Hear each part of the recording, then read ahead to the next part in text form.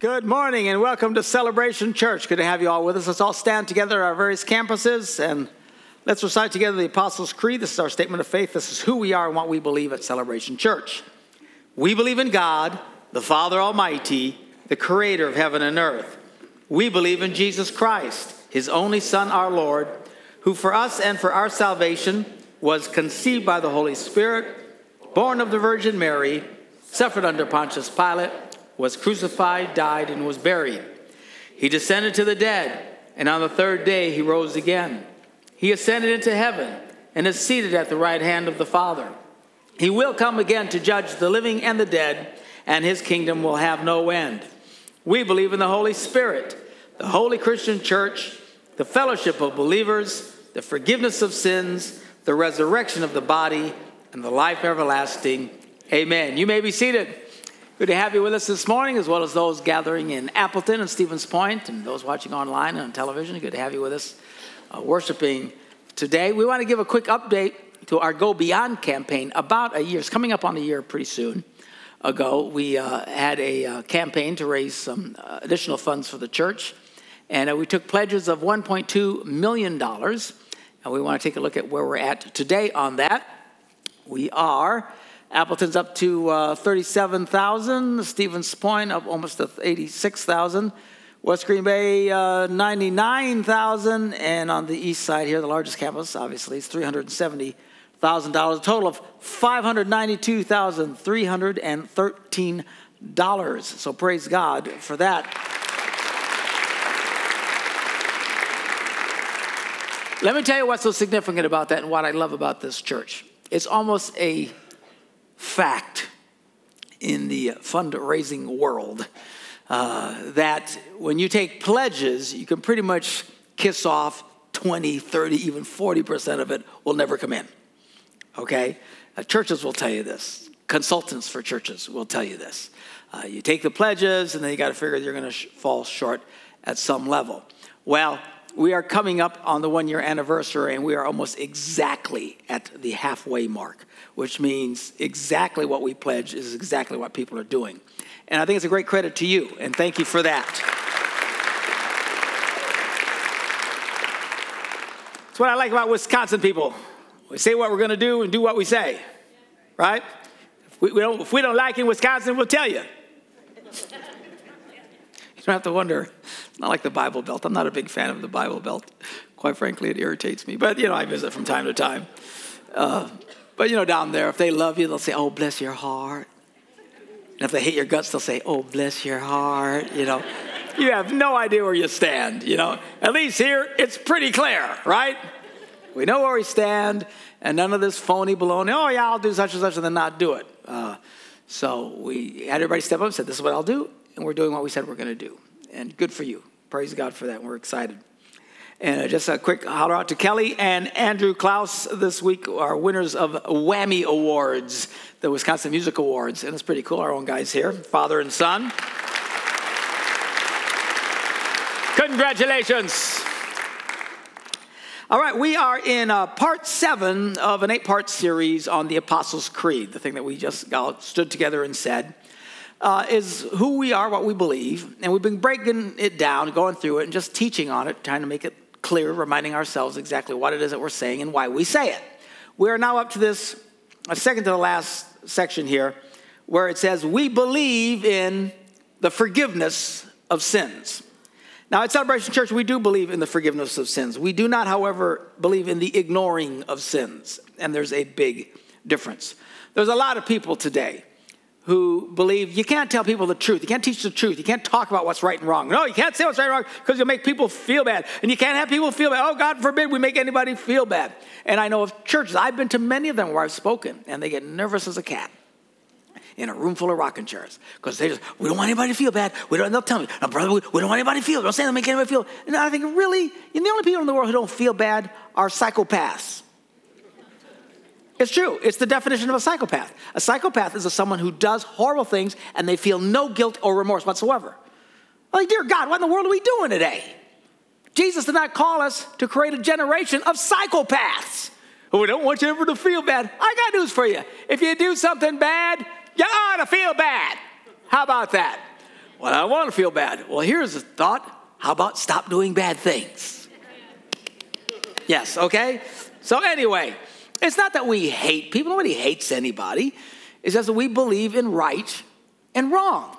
And this idea that grace eliminates the truth, or that truth and right and wrong is antithetical to grace, is patently absurd, because Jesus was full of both. We read about it in John, the first chapter, 14th verse. The Apostle John is writing about Jesus, and he says, the Word, talking about Jesus, became flesh and made his dwelling among us.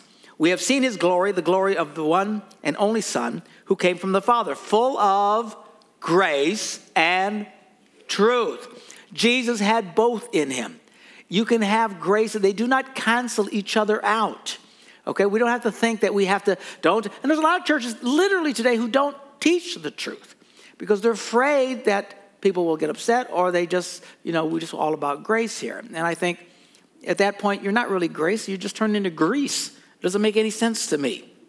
They do not define or cancel out each other. Now, people will say, no, if you talk about what's right and wrong, then you're into the law, or you're illegalist. You're into legalism or the law. And they're just ignorant. They don't know what they're talking about. Let me explain to you what the law is and what legalism is. The law, when the New Testament says we don't live by the law anymore, it says we don't live, it's not saying there's no right or wrong. It's talking about the law of Moses. The law of Moses. It was very complicated, burdensome thing that everybody had to follow. And it was very detailed. When you could work, when you couldn't work. When you had to worship, what you could eat, what you couldn't eat. That's where you get kosher from. And it was not just about hot dogs. I mean, it's kosher everything. And it was a big deal. They had rules about everything. If you've never read the law of Moses, let me encourage you tonight to read the book of Deuteronomy, particularly if you're having a difficult time sleeping. Because it's like pouring sand in your eyes. Good Lord, it's just brutal. They had rules about everything, stuff you and I would never think of in a million years. They had a rule about it. It's like, oh my goodness, okay? The good news is we don't live by this anymore. Now, in the early church, they weren't sure yet. One of the big major argument that you read about in the New Testament in the beginning was, do we have to obey the law of Moses? And they would call it the circumcision, because that meant if you are going to obey the law of Moses, men have to get circumcised. You cannot be a Christian if you're not circumcised. If you're not circumcised, you can't be a Christian. And finally, the church said, no, it's okay. We don't live by the law of Moses anymore. Thank God. It's hard enough to get guys to come to church. Oh, good grief. Can you imagine carrying that deal around? So we're not into the law. And don't let people, some well-meaning but nitwit, quote the Old Testament at you. Okay? People do this all the time. The Bible says, and they quote the Bible. Yeah, the Old Testament part of the Bible that we don't live by anymore. The Bible says you shouldn't eat pork.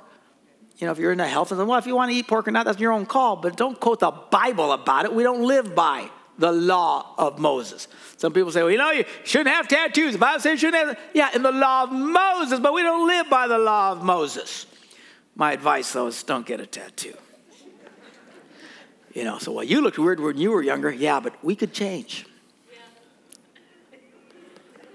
You get a tattoo, it ain't never going away. That's your call, okay? Just wisdom. We could cut our hair eventually, or it fell out. All right, anyway. But don't quote the Old Testament. The Bible says about it. Be aware. Whenever everybody starts quoting the Bible, pay attention. You should know your Bible, know what they're talking about. And when they start quoting the law of Moses, just move on, because we don't live by that. Thank God. Okay?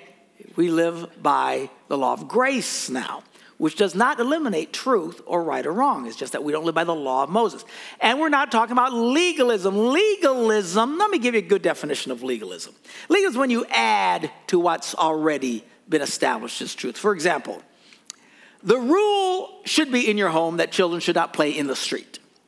Unless you're in a hurry to get rid of your children, you don't have them play in the street. Okay? So, a legalist would come along and say, well, then you can't play in the yard, and you have to stay inside. Because if you play in the yard, you'll be tempted to go into the street. And another pinhead would say, well, you can be inside, but you have to close the curtains. Because if you have the curtains open, they'll look outside, they'll be tempted to go into the grass, and then they'll wind up in the street. And another idiot will come along and say, no, now we keep our children in the basement. Because if they go upstairs, they'll be tempted to open the curtains, they'll see the grass, they'll go outside, and they'll end up in the street. Legalists are idiots by extension, okay? They're pinheads. It's just stupidity by extension. We do not do that here. We're not into legalism. Churches used to be into legalism up to their eyeballs. Some of you geezers my age and older will remember these days. You know, there was a day back when, in churches, you couldn't play cards. You couldn't be playing go fish with your kids. Because if you start playing cards, they might turn into poker, and they'll start gambling and turn into alcoholics and end up on Skid Row. How many of you remember those rules? Anybody here? Yeah, you couldn't play cards. You couldn't, no.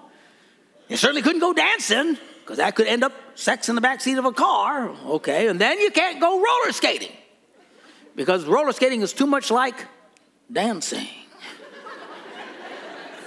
How many of you remember that stuff? I mean, I'm not making this stuff up. This was like normal Christianity. They were crazy. They were making stuff up. The Bible didn't talk about any of that stuff. But what they would do is they'd take a standard, and because we're not supposed to do that, therefore we can't do this, or that. And they're legalistic nitwits. There's still some of that in many churches today. In fact, virtually every evangelical church this morning that serves communion will not serve wine. We're heretics because we serve wine here, because we happen to believe in, the Bible. But they won't serve wine because you're not supposed to be an alcoholic. Well, okay. Well, then you can't touch wine, because if you drink a little thing of wine, you might go home and grab a bottle of Jack Daniels and be drunk by tonight. Really? You're a pinhead. You go to a church like that, they're wonderful people, God bless them, but they're pinheads. They're legalists. They're being legalistic about stuff like that. Well, we don't want to cause anybody to stumble. No one has ever stumbled because someone took a little tiny of wine. Now, if you grab all of them, it's going by. That's a little different. You see somebody do that, slap them.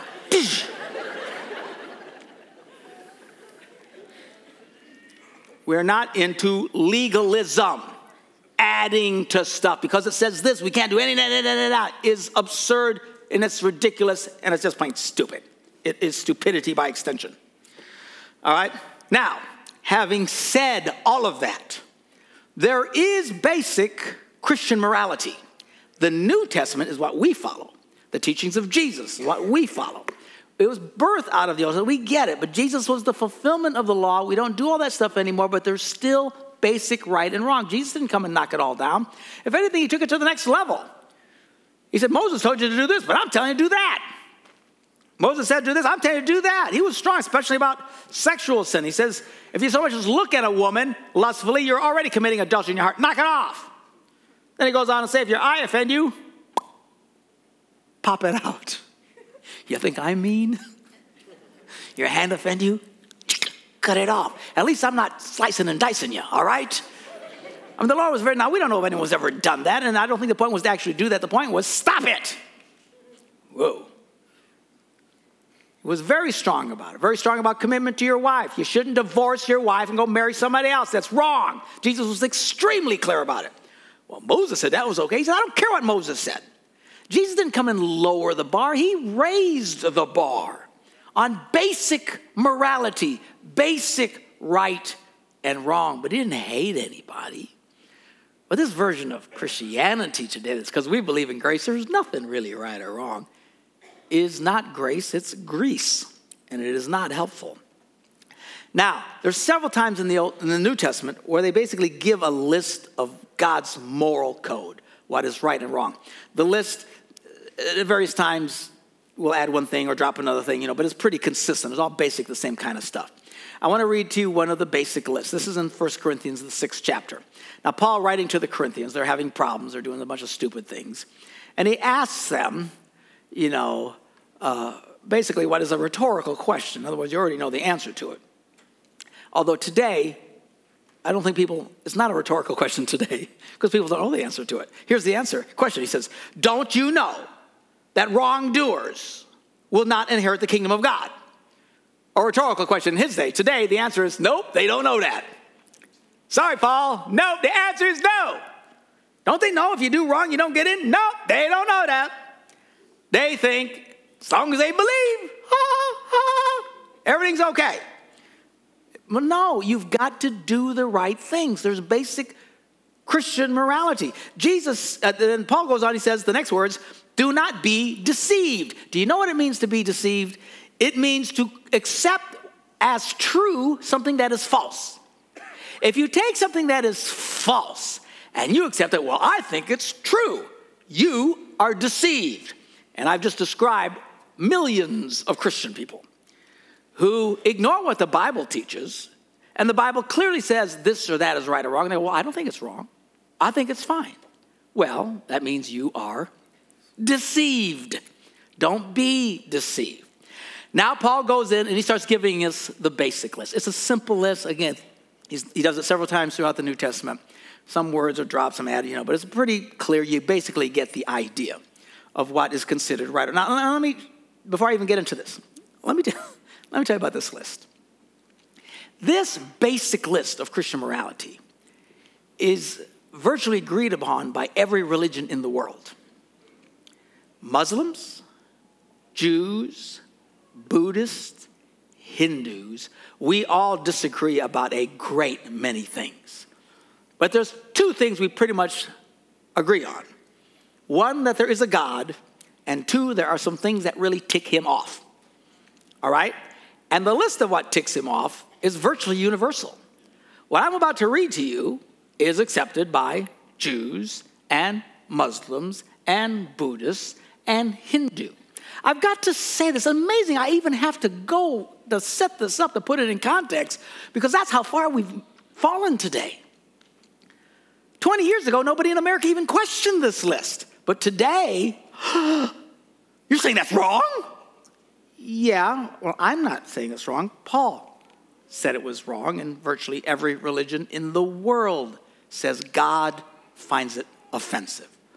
Let's look at some of the things that God finds offensive. He says, neither the sexually immoral. Well, of course, people are like, well, it doesn't matter. Well, it's just pictures on the screen. It's okay. Everybody does it. No, everybody doesn't do it, and you shouldn't do it. Well, I know I'm not supposed to have sex with my girlfriend, but we love each other. I don't care. It makes no difference at all. It's wrong. Sexually immoral. Nor idolaters. Nor adulterers. So he's back on the sex thing again. Adulterers. You should not be having an affair with your neighbor's wife or anybody else's wife. It's called adultery. But, Pastor, we didn't mean for it to happen. We really love each other. We fell in love. I said, you don't fall in love. You fall in the toilet. But anyway, they fell in love, and we really love you. And listen to me. I'm not being facetious right now. You may truly love that woman more than you have ever loved anybody. In fact, the love you two share might be greater than any love that any human being has ever experienced. And I'm not exaggerating. I'm being sincere, honestly. It might be the greatest human love that has ever existed since the beginning of time. That is how great the love you are having with your neighbor's wife. And you know what? It's still wrong. Because human love does not extend greater than God. And that's what we think today. Doesn't matter what you do. As long as two people love each other, right? That's the thing. Well, who we to say two people love each other? Well, look, what they say legal or nothing, that's the politicians figure out. I don't really give 0.2% about it. I don't care what everybody else thinks. My understanding of what's right and wrong comes from God's word, and agreed upon by virtually every other religion in the world. Doesn't matter how much you feel about somebody. Doesn't matter. It's still wrong. Say, you're just full of hate. I don't hate anybody. It's the list. Neither the sexually immoral, adulterers, nor men who have sex with men. There's a hot issue today. Oh, you hate gays. I don't hate anybody. It's part of the list. All right, which again, agreed upon by virtually every religion in the world. Despite all our disagreements, we believe there's a God, and everybody agrees these things, it's not okay with him. Nor thieves, nor greedy, nor drunkards, nor slanderers, nor swindlers will inherit the kingdom of God. Pretty clean. Pretty black and white. Beautiful. Well, the Bible doesn't say anything about these things. I just read to you what the Bible says about it. And it's very clear. Now, do we hate any of these people? No. I have friends that fit into virtually every one of these categories. I do. Not Bob, but, others. And it's okay. You're supposed to have non-Christian friends. How you get people to become Christians is you become their friends first. We got people's homes, they're doing God knows what. We've been in people's homes, they're sexually immoral, committing adultery, lying, cheating, gay. We just got some great gay friends. They're wonderful. They don't claim to be Christians. They know what we think, but we just be nice to them. You can be nice to people. You don't hate anybody. I don't hate anybody. But at the end of the day, we are supposed to avoid these things. Because if you do these things, you're going to be in trouble. And it's not just one group of people. Look at all the lists. All the list includes virtually everybody in this room at some point has hit one of these. So then we're all doomed? No. Why? Because we believe in the forgiveness of sins. Not the acceptance of sin. That it's okay, it doesn't matter. No. It's not okay. It does matter. Well, do you hate us? No, we don't hate anybody. Why? Because we believe in the forgiveness of sin. Look, I don't hate anybody. And I think I've heard it. At least I think I've heard it all. It's about the time I think I heard it all, I hear a new version of something that just, oh my God, you did what? There's always a new level. Someone gets very creative in Crazyville. But we don't hate them. I don't hate anybody. And even pastors who do this stuff, everybody gets really mad at them. Pastor, he committed adultery. Pastor, don't you hate those guys who committed? No, I don't hate them. But for the grace of God, there goes me. There's some people a lot smarter than me that have done this. There's pastors a lot more spiritual than I am who've done this. There's pastors who read the Bible a lot more than I do who've done it. I'll go around saying, oh, I'd never do it. The Bible says the minute you think I'd never do that, that's when you're going to do it. Anybody in this room is capable of anything given the right circumstances. That's why we pray that we fall not into temptation. You have to pray that. Why? Because if you fall into temptation, any one of you do anything. So we don't go around and think, well, I'd never do that. No, we say, Lord, thank you for your grace, and I pray, keep me from temptation. I don't hate these guys. Pastor recently in Appleton, big church, came out, he's having an affair. And I've talked to these guys, churches kill them. Everybody who was their friend has nothing to do with them. Everybody just rips them to pieces. Really? That's what we're supposed to do? I've called the guy 2-3 times. I didn't really know him, but we'd met before. I've called him, talked to him, how you doing? Oh, that's rough. Yeah, that's why you shouldn't do that stuff. But God doesn't hate you because we believe in the forgiveness of sin. Now, he needs to stop it. They usually stop at that point, but it's too late. We don't need to hate anybody. We don't hate people. But for the grace of God, there goes me.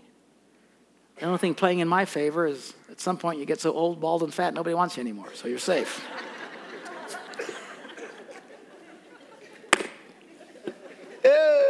Thank you, Jesus. Oh, my God.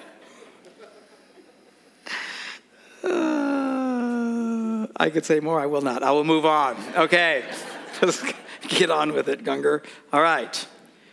So my problem is with people who make mistakes with anybody. My problem is people who do things that are wrong and say it's okay. That's what ticks me off.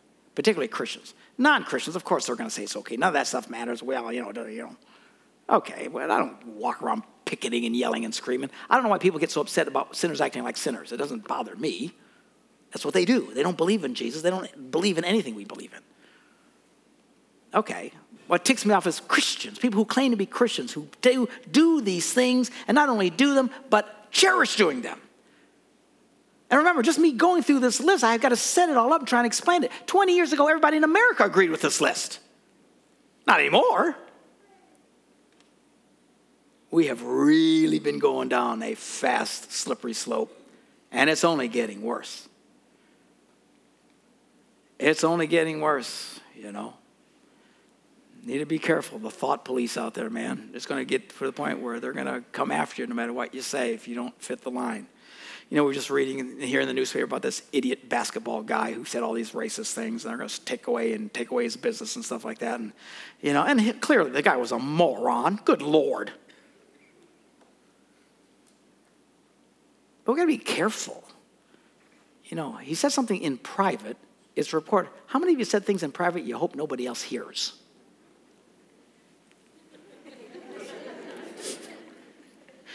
In fact, on the way here, I said a few things I'm glad none of you heard. Anyway.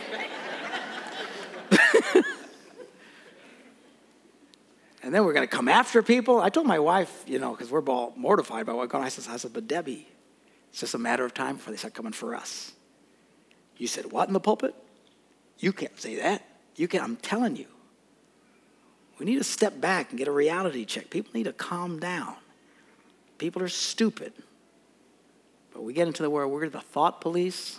I'm telling you. It's going to get to the place where pastors will never be able to read a verse like I just read.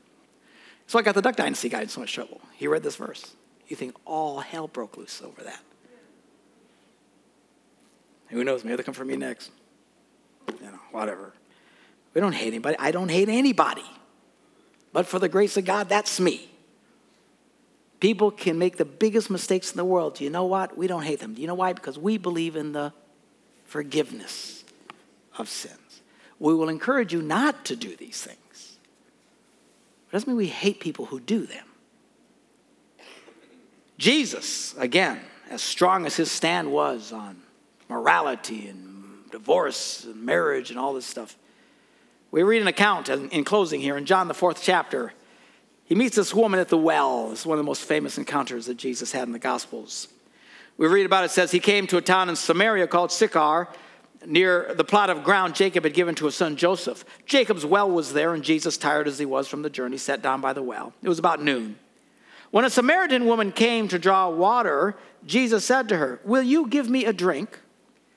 Well, his disciples had gone into town to buy food, so nobody could help him. He was by himself, just him and this lady. Well, the Samaritan woman was, who are you? I don't know who you are. Now, this was very strict culture back then. Men and women didn't even really engage much in conversation. Much less, as soon as she looked at Jesus, she could tell he was a Jew because of the way they dressed. And she knew Jews hated Samaritans. They looked down on them very disgustingly. And Jesus said, "Would you give me a drink?" And the Samaritan looks at him and says, "You're a Jew and I'm a Samaritan woman. How can you ask me for a drink?" For Jews do not associate, it says there, with Samaritans. Jesus just looked at her and said, if you knew the gift of God and who it was that was asking you for a drink, you would ask him and he would give you living water. So right away, Jesus starts ministering life to the lady. Living water. "Sir," the woman says, "you have nothing to draw with and the well is deep. Where are you going to get this water?" Kind of a barky lady. "Are you greater than our father Jacob, who gave us the well and drank for himself, as did his sons and his livestock?" Jesus answered, "Look, everyone who drinks this water will be thirsty again. But whoever drinks the water I give them will never thirst." See, he's trying to talk to her about spiritual things. He says, "Indeed, the water I give them will become in them a spring of water welling up to eternal life." But she's still not hearing it. All she's hearing is water. And then she says to him, "Well, sir, give me some of this water so I won't get thirsty and have to keep coming back to this stupid well." And Jesus said, "Okay, but go, call your husband and come back." And she goes, "Well, I don't have a husband." And Jesus said, "You're right when you say you have no husband. The fact is you've had 5 husbands. And the man you have now is not your husband. You're just living with the dude. What you've just said is quite true." Now this shocks the lady. How can he possibly know this? And he keeps talking to her. And of course, she becomes a believer. She runs into town, tells everybody about Jesus. They come out, they believe. It's a big deal. But stop and think about this. Jesus knew who this lady was. Jesus had some pretty high standards, truth. But yet he engages this woman who not only has messed up once, but twice, 3 times, 4 times, 5 times. Certainly, at some point, you got to think about the 5th guy. What was he thinking? You've gone through 4. Well, I'll be number 5. Some people are a little, And then she fails with him and just moves in with the next guy. Everything she's doing is wrong, and Jesus knows it. Does he hate her? Does he criticize her? Does he say, women, adulterers are going to go to hell? No. Is it true that these behaviors will cause us big trouble with God? Yes. But what does Jesus do? He comes and he ministers life to her. He loves. How can he do that? Because we believe in the forgiveness of sin. It's different. He didn't say, well, it doesn't matter. It's like the woman who was caught in adultery. They came to him and said, now the Bible says, quoting from the Old Testament, the Old Testament law, if you caught a woman in adultery, you stone her to death. They come to Jesus and now, Jesus, it says there in the law of Moses, we're supposed to stone her to death. Jesus didn't argue with that.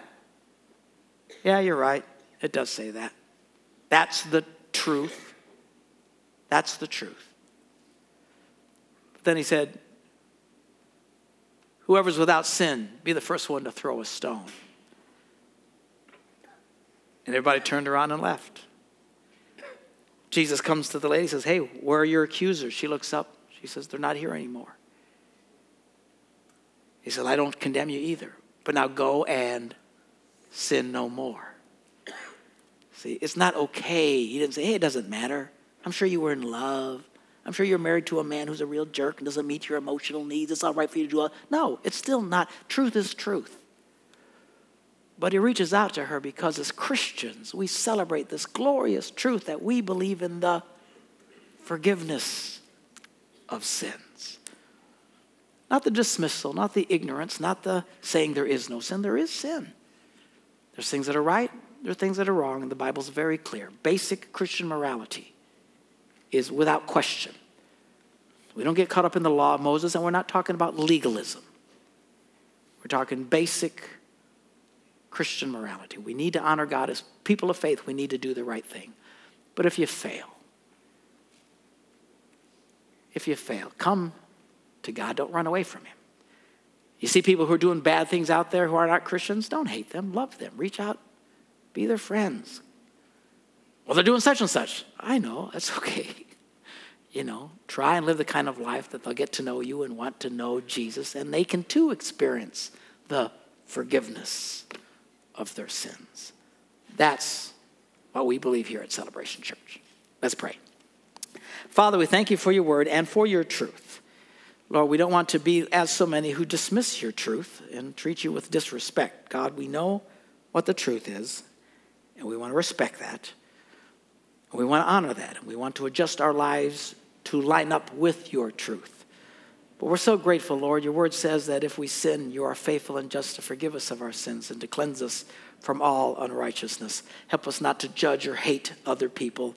Help us not to sit in disgust towards others. Help us not to get angry at people who live lives that we disapprove of. And help us not to be the kind that turn around and lash out at others who make mistakes and fall, even some of our own leaders. But help us to walk in love. Help us to be kind. Help us to be gracious. Because, Father, you've taught us. Because you've taught us, we believe in the forgiveness of sins. In Jesus' name we pray. And everybody said, amen. Bless you.